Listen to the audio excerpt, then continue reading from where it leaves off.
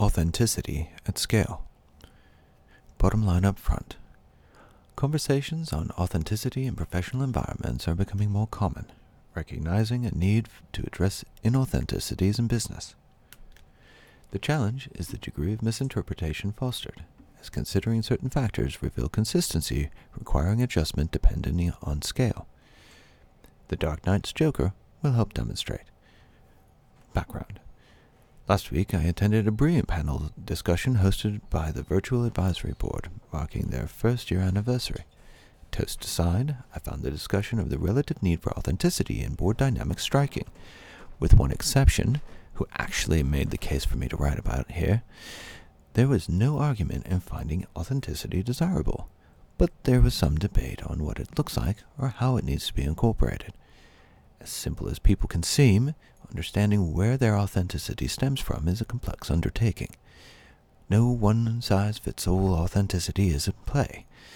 There are different factors to consider in determining decision-making parameters for individuals and groups. Whilst interpreting, realize everyone is being authentic. Whether they are on the same or proper pitch for the play at hand is where it gets interesting. Perhaps best related to villains, Heath Ledger's Joker in The Dark Knight gave a perfectly authentic display of scalable authenticity.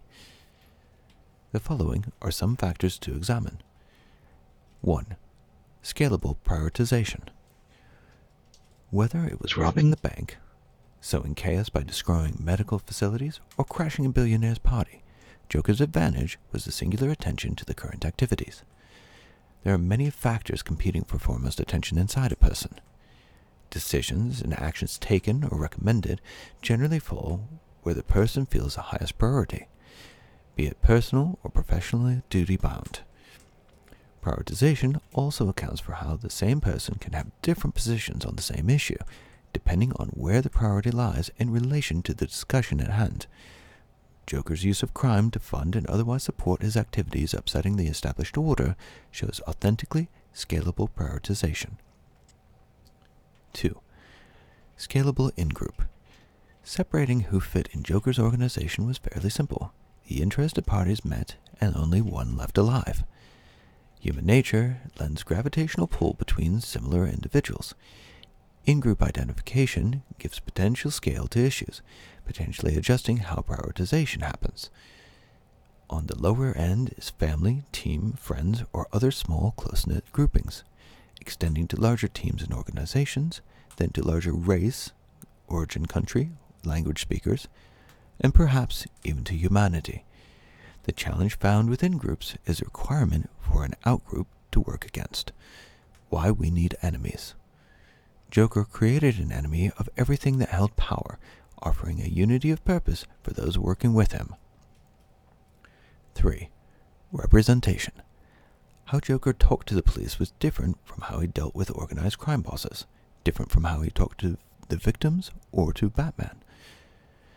In each interaction, he was authentic in the priority and the messaging relayed. What was important to or for the group he addressed was different, but the priority and the messaging still represented him. An individual experiencing internal conflict of competing priorities while making decisions for a group creates turmoil, potentially translating to the individual being perceived as inauthentic by others. As mentioned in some Asian cultures, there are at least 3 phases relating to public, private, or true self.